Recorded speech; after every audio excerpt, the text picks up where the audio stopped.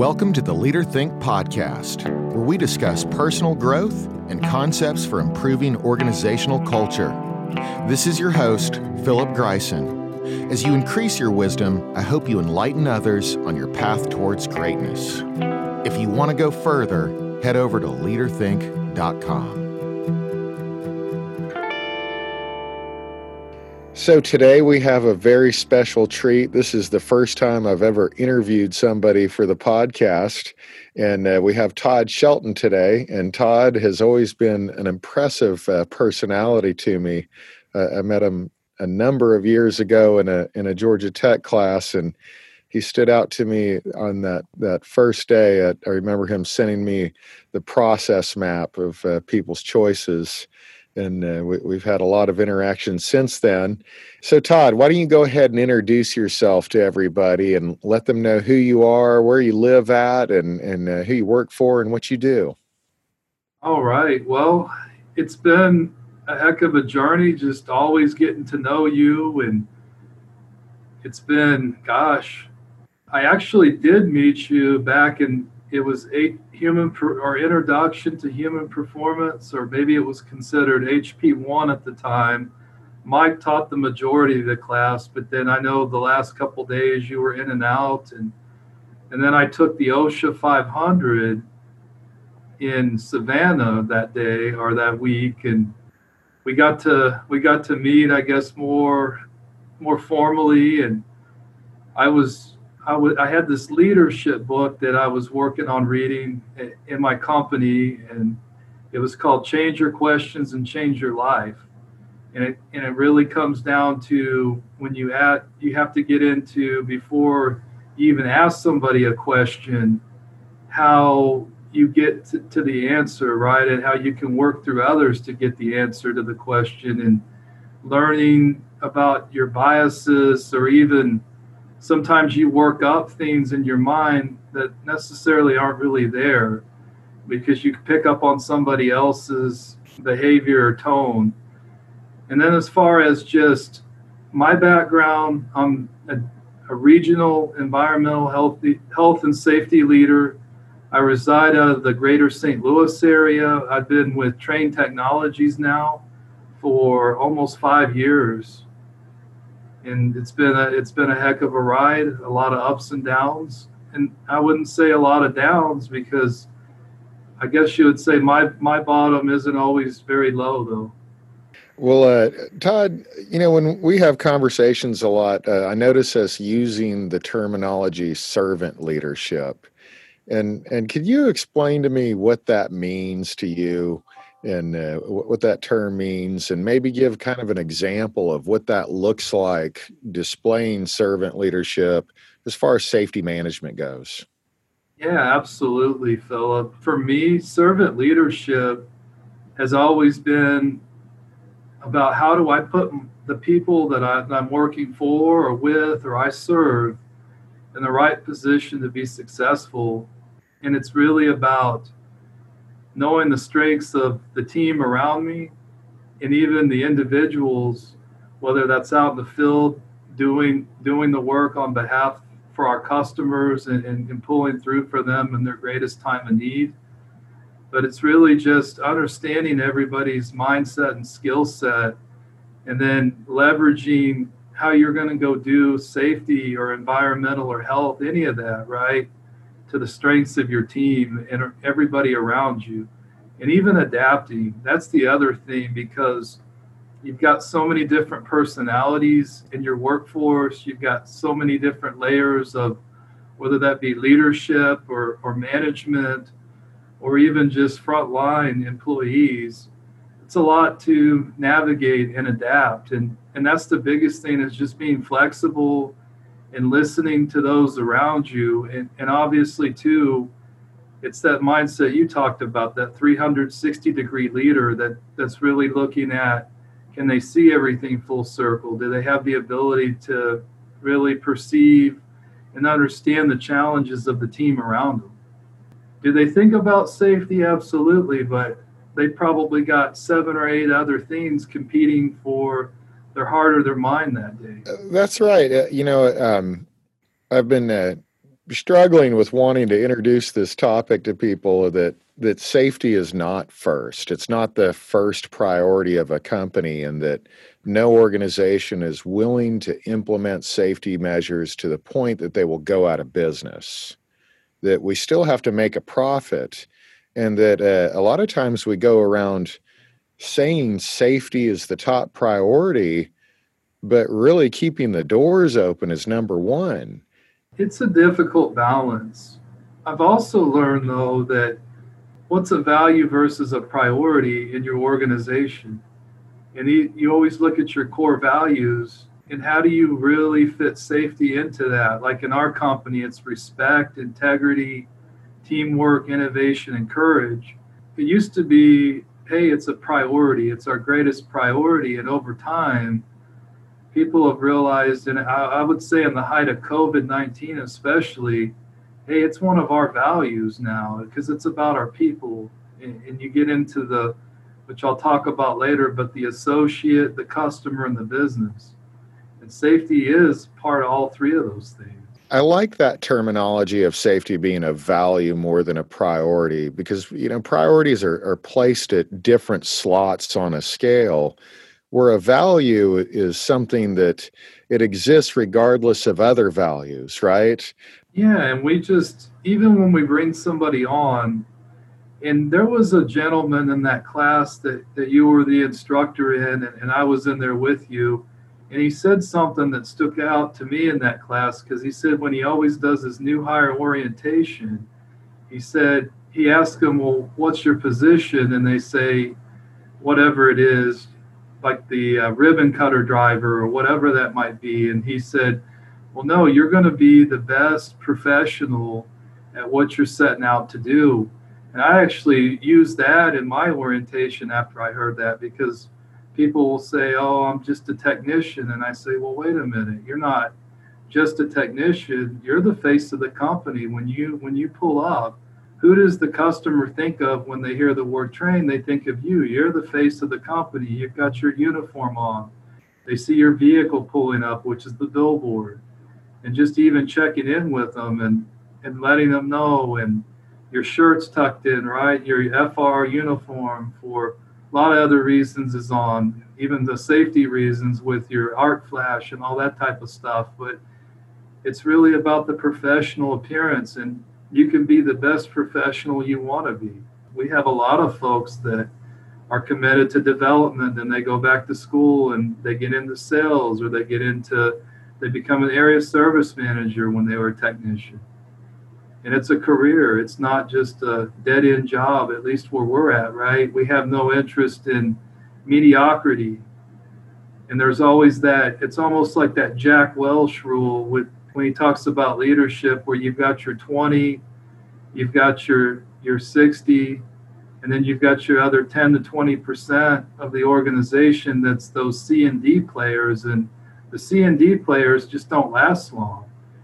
It's been a night and day difference, because when I was in construction, we would just kind of, at least where I was at always, we would almost just kind of accept people that didn't really meet the minimum expectations, because we didn't raise the bar very high. And then I came here, and it was a night and day, I guess you would say. It was just it was a lot different going from a construction environment to more of a professional commercial environment. That's right. Todd, you said something too about how sometimes we accept a certain kind of behavior because we do set the bar low. I've talked with you before about that concept of social proof, where when people are unsure of the correct behavior, they look around to what everyone else is doing. And when we set the bar low, that's what we're really setting, right? Is what the acceptable behavior is to a certain point. What do you think? Yeah, and I had a boss that cared enough about me coming up, and this was even before I worked in Trane, but he was probably the first person that I had the opportunity to cross paths with, at least in my professional development and my career, that really cared enough to not allow me to settle. Even like when I would make small or minuscule mistakes, he felt like he wasn't hard on me, but he was about the coaching. And he just didn't, even if it was something small, he would come to me and say, "Hey, I know you're better than that. I don't want to see you just accept mediocrity in certain regards." And he just pushed and pushed. He was real big on servant leadership. And I'll even tell you this, when I had my interview to go to that job, to get that position, he actually asked me in the interview, "Well, who do you serve?" And I said, "Well, it's the people that, right, in the construction environment, it's our frontline workers and our supervision that I serve." And I remember once he asked me, "Well, where does your paycheck come from?" And I said, I try to give the textbook answer because I'm a young kid. I don't know any better. I said, "Oh, the CEO or the shareholders." I didn't really think much of it. And you talk about a guy that came out, no stranger to bluntness, came out of his chair and said, "If you can't figure out where your paycheck comes from, I don't need you." I mean, he even told me flat out, it comes from that person working in the hole while the rest of us are up here in this office doing whatever on the computer. Todd, that's an interesting concept, because a lot of times what you hear in industry is that the customer's first, but some organizations believe that their own employees should come first. And by placing their own employees first, it actually gets what you want out of customer service and quality, and all those other things just stem from that. Yeah, I agree 100%, because when you get the behaviors and the processes or the systems in place, like with what we're doing, and those things get aligned right in the background, I believe if that's all intact, then you are going to put a good product forward, or you're going to put a good project forward in the construction business, or like what we're doing. We're going to have an overall wonderful customer satisfaction experience, and the customer is going to feel valued, and that we gave them their best effort, obviously, too. And just continuing to always look at that and being committed to continuous improvement, even with what we get to do in the safety and health industry, which that's one that's pretty fun to answer when somebody has no clue what you do for a living, and you say, "Well, I'm in the people business," right? Because that's it. I am in the people business, and that's one that it never changes, and you're always going to be dealing with people. Leadership is definitely not something that's taught very well in our school system. And there are people that seem to have a certain moment in their life where they really develop a passion for understanding and embracing and learning more about effective leadership traits. I can tell you're passionate about leadership, but what was that specific moment where you developed that passion and wanted to grow in that area? Well, one of them was I had this class that I was taking. It was a communications class in high school, but they called it teen leadership.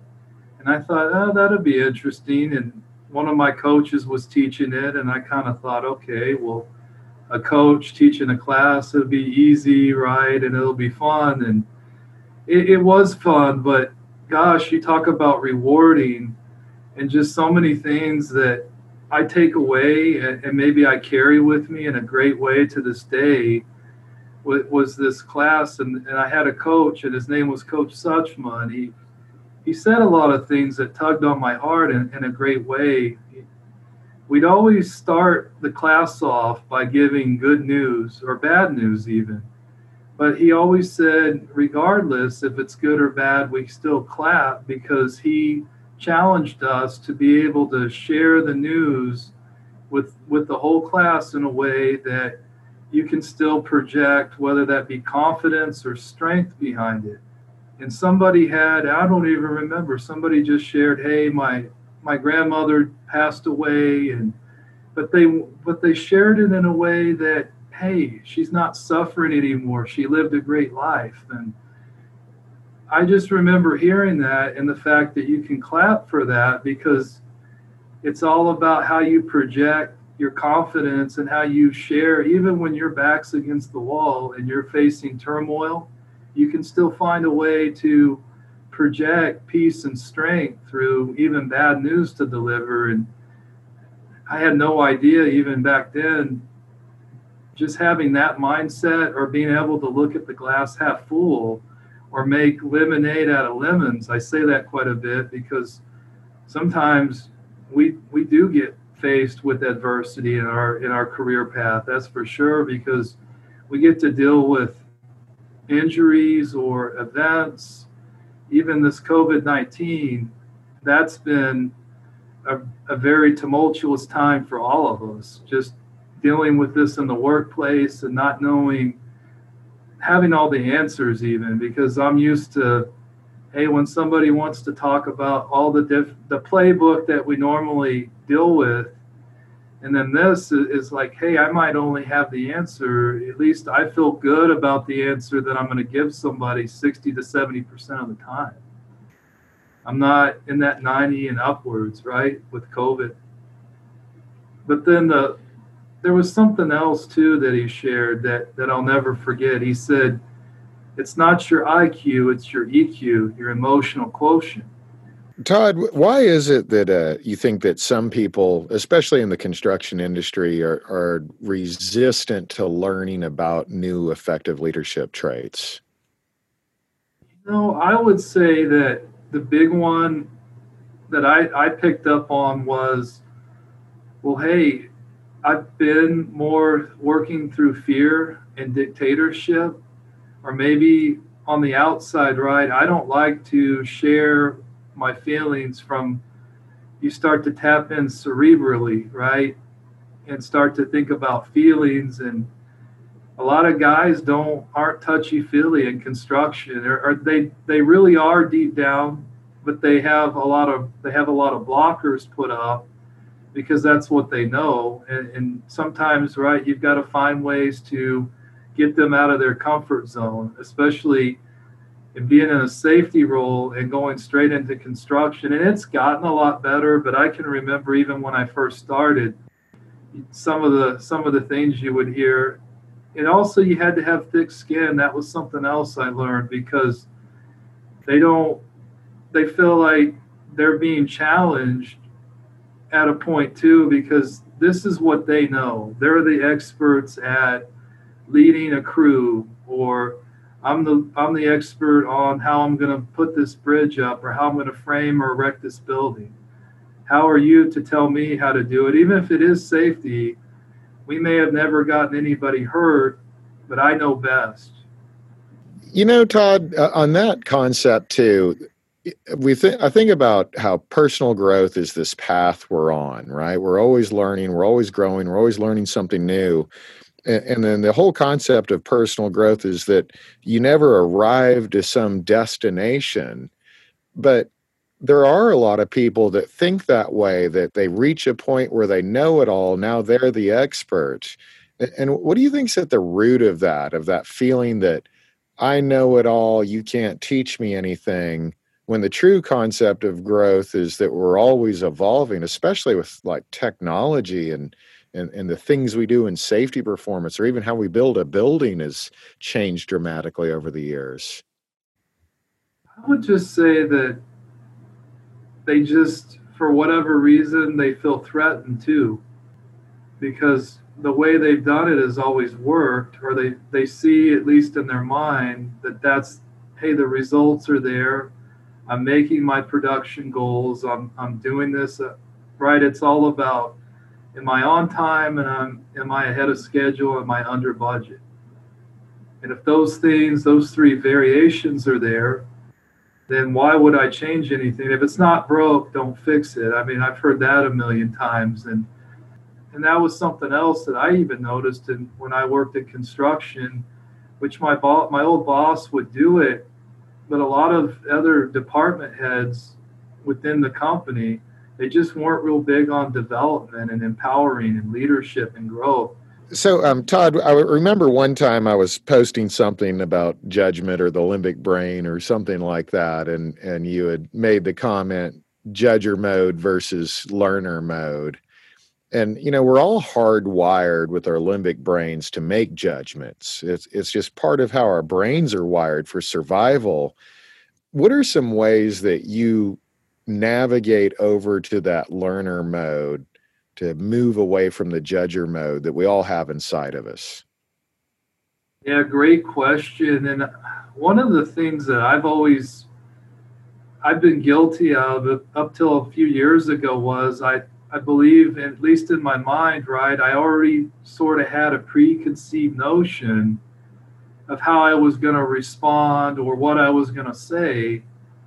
And you get into that mode of, hey, why does this make sense? It kind of gets into the human performance piece of why did it make sense, or what are your challenges, or could you tell me a little bit more about this? And ask an open-ended question that gives the other person the ability to engage you in a conversation and listen and hear them out, right? Just before you're going down that judger, they say the judger mode, is you've already made up your conclusion, and they may even come in with their defenses up in this conversation. Or sometimes I've even learned that, hey, there's a safety problem with our concern, or something right with action isn't getting done behind the scenes. And so I need to follow up on this because, hey, this is a priority today to get done. But why isn't it getting done? And a lot of the time, you think going into it, or I used to think this way, that, gosh, it's me, right? I'm not being effective, or they're upset at me, or they don't like safety. But guess what? I've learned and I've matured to a point where it has nothing to do with my business or what we're doing. There's something else going on. It could be a personnel issue. It could be a problem, a process related to something outside of safety. But we'll talk about something, or I'll just listen for 10, 15 minutes, right? Because I'm there as a sounding board. And then, like that last minute, 30 seconds, I just indirectly bring up what we're trying to fix. And usually by the time we hang up the phone, it's already fixed. So, Todd, you've worked with different companies and seen different people manage safety. Is there a certain thing that some organization you've worked with or witnessed did that really took their whole safety culture to another level? Can you think of a specific thing that might have really boosted the entire safety culture in an organization? I would say, just like anywhere, it kind of goes back to when you get into safety, it's going to go as far as leadership wants it to go. But I would always just say, and it's not even one thing that I've seen, but it's when you get to that point in your maturation, in your journey, that it's perceived positively as an opportunity by all levels of the organization, and you have buy-in. You get to the point where, hey, this is just the right and the left hand working together. And that's kind of how it's been in this company, because we have in Trane, there's this book. It's called, I've touched on the ACBs, but they call it The Journey of Culture Shift. It was written by Jason Bingham. He's one of our vice presidents, but he talks about how you have this amazing and wonderful culture that you can step into, but really it's the culture and the people, and then the leader is second or third there, right? It's called, he has this coin phrase, culture shift.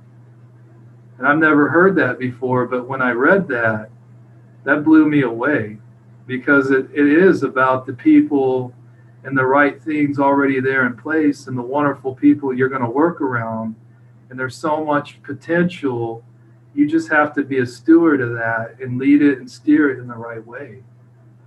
So, Todd, can you tell me about a past failure of yours and how it ended up turning into a success over the long run? Yeah, I would just say that when I first started in my role, I didn't know what I didn't know. And my boss said, which he had a lot of confidence in me, but he said, hey, I hired you for a reason. I just want you to figure it out pretty much because you're the expert on this, I'm not. And so I came out, I had this 120-day plan, Gantt charts, right? And my kind of behind the scenes, I'm really evaluating things. But the problem is, it's like you say, sometimes you get stuck putting a lot of effort into something that's not yielding a lot of results because you've got to figure out where the people are at in their journey and you have to get down on their level. It's not a bad get down on their level, right? That's not negative, but you have to understand where they're at in their business because they're being pulled in a lot of different directions. And a lot of them, until they know what's really required or asked of them, they don't know what they don't know. And so I can remember sometimes when I was younger, I would just try to, and I thought I was doing them a favor because I would do whatever for them. But the problem is when you do that, is it probably acceptable to do it for them once? Yeah, but are you trying? Is it teach one, learn one, show one? And are you multiplying through those efforts or not? Because if you're not, then you're just going to be stuck in that constant re-evolving door, and then you're not going to really lead the right actions and change the right behaviors and yield any type of fruit as a result. It's going to be stuck in neutral. That is so true that, we start a lot of times with teaching people safety in the classroom, and it's never like that out in the real world. And then, just like you said, the see one, do one, teach one, we do need to show them sometimes in the field what this really looks like, because it's never like the classroom. But then they will become reliant on you to solve all of their problems for them if you keep doing it, right? Eventually, we've got to teach them how to solve their own problems. Well, yeah, and it was just, I can remember at first it was like, hey, we're in trouble with the customer and we want you to come talk to them and help them clean it up. And I went there and helped us get back in the door. And then we make some more mistakes. It wasn't anything bad, but we weren't following what they were asking us to do. And after a while, I just finally sat down and said, I started to reevaluate and say, hey, I'm not going to keep doing this for them. I'm going to help them. And I'm finally just one day, because we were in a stand down, and they didn't even take it serious with the customer. We were supposed to have a plan of action prepared, and they were watching YouTube videos and goofing off. And I finally just said, look, when you want to get serious and you want to fix this problem, come find me. Otherwise, don't waste my time. Okay, so Todd, you've already mentioned it several times, and I know you're a big fan of human performance and understanding human error. But where do you see us going next? Where are we headed after human performance? I would say it's going to be more leadership driven. And we were kind of talking about it last week when we were just shooting the bull a little bit.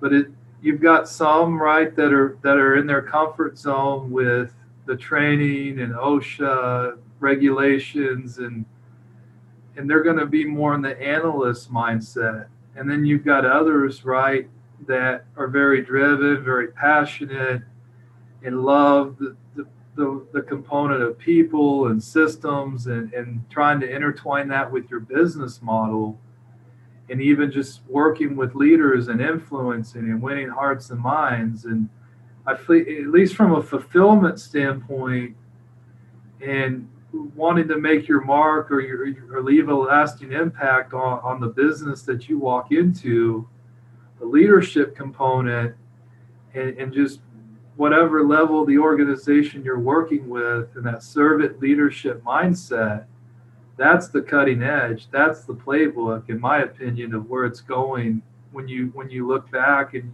you go turn around. It's been 5 or 10 years. Is where are you going as a leader to develop in this profession? Because I think we even talked about it in one of the courses I took with you guys. Is it seems like a long time ago, it was just like, oh, go do the, I don't know, respiratory protection for development. And just thinking about now, what's real development? The sky is the limit. Even could be like we talked about, it can be listening to podcasts, it can be reading leadership books, going through leadership development training, executive coaching, mentorships, like you're a peer mentor, or you're a superior mentor to somebody, right? And or you even got people that mentor you and grow you. What's a leadership concept that you're just now getting into, but you want to eventually master? So right now I'm working on The Confidence Creator by Heather Monahan. And it's about when somebody, like say you bump into somebody at the gym or something, and out of habit, you say, I'm sorry. Or you're getting coaching at work and you say, I'm sorry. You don't, sometimes we're all guilty of it because we learned, right? We were probably brought up with good habit to say, hey, I'm sorry, I messed up or whatever. But she brings up the point that some of us in our lives, we've had negative or bad experiences. And so that's allowed us in our own way. We don't do it intentionally, but we begin to diminish ourselves and even the way we view ourselves from a confidence standpoint.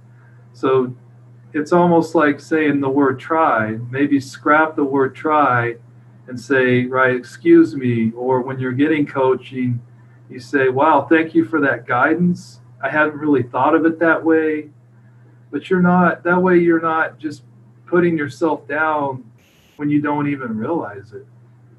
So, Todd, is there a book you're reading or a podcast you're listening to that you think I should read? I've been reading, I think I was telling you, I've been reading a couple biographies about coaches right now because I like to read about what kind of adversity or struggles they may have faced in their personal life or their careers. And one that I'm reading right now, it's called The Making of a Coach, and it's about Lincoln Riley and the different struggles that he overcame or setbacks he had in his career. And then it really kind of talks about why he is the way that he is when it comes to how he telegraphs things and how he has a photographic memory. But then when it comes to people and how he can relate to people, that's pretty neat too, just about how you can be smart and you can do both, and you can be a people person, because there's not a lot of people that, right, are super smart and at the same time can have that how would you say it? It's that dynamic leader capability. There's a few of those That's a people out perfect there. That's a perfect answer. That what I'm working on improving my coaching skills right now and developing a new coaching course. So a coaching book is the perfect thing for me. What is who's your favorite leadership author? And could you tell me why they're your favorite leadership author? Gosh, that is such a tough question because there's so many good ones. If I told you today, it could be different, right? It really could be. Right. Oh, It does change over time, doesn't it? yeah. If I'm just going all time, I'd say Stephen Covey, just from like a habit standpoint and being intentional, because those principles are timeless. But you talk about just from a standpoint of probably getting me excited as John Maxwell, and even just on any given topic. And the thing I like about him is because I'm a believer, right, in Jesus Christ and everything, and what he did and how he changed my life. And I like how he can kind of throw that in there too. And I feel like, hey, I can get multiple purposes out of that too. And it's very personable and it's very personal when I read his stuff, because I don't really broadcast it like I used to, because when I was younger, I think I talked about it a lot, but I didn't really live it out. And as the older that I've gotten, I I'm not I'll speak about it, but I'm not going to like put on a show for everybody, because I'm going to show people through my actions. And so that's one that will touch my heart too when I read him. That's right. Yeah, you will know them by their acts, right?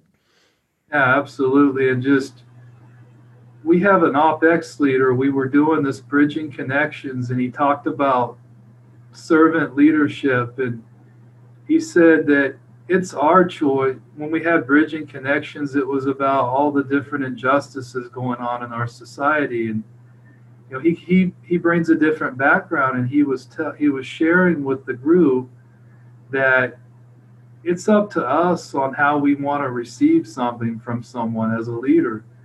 But he said that one thing that changed his heart is when there was a pastor on stage that told everybody to come up, and he washed their feet.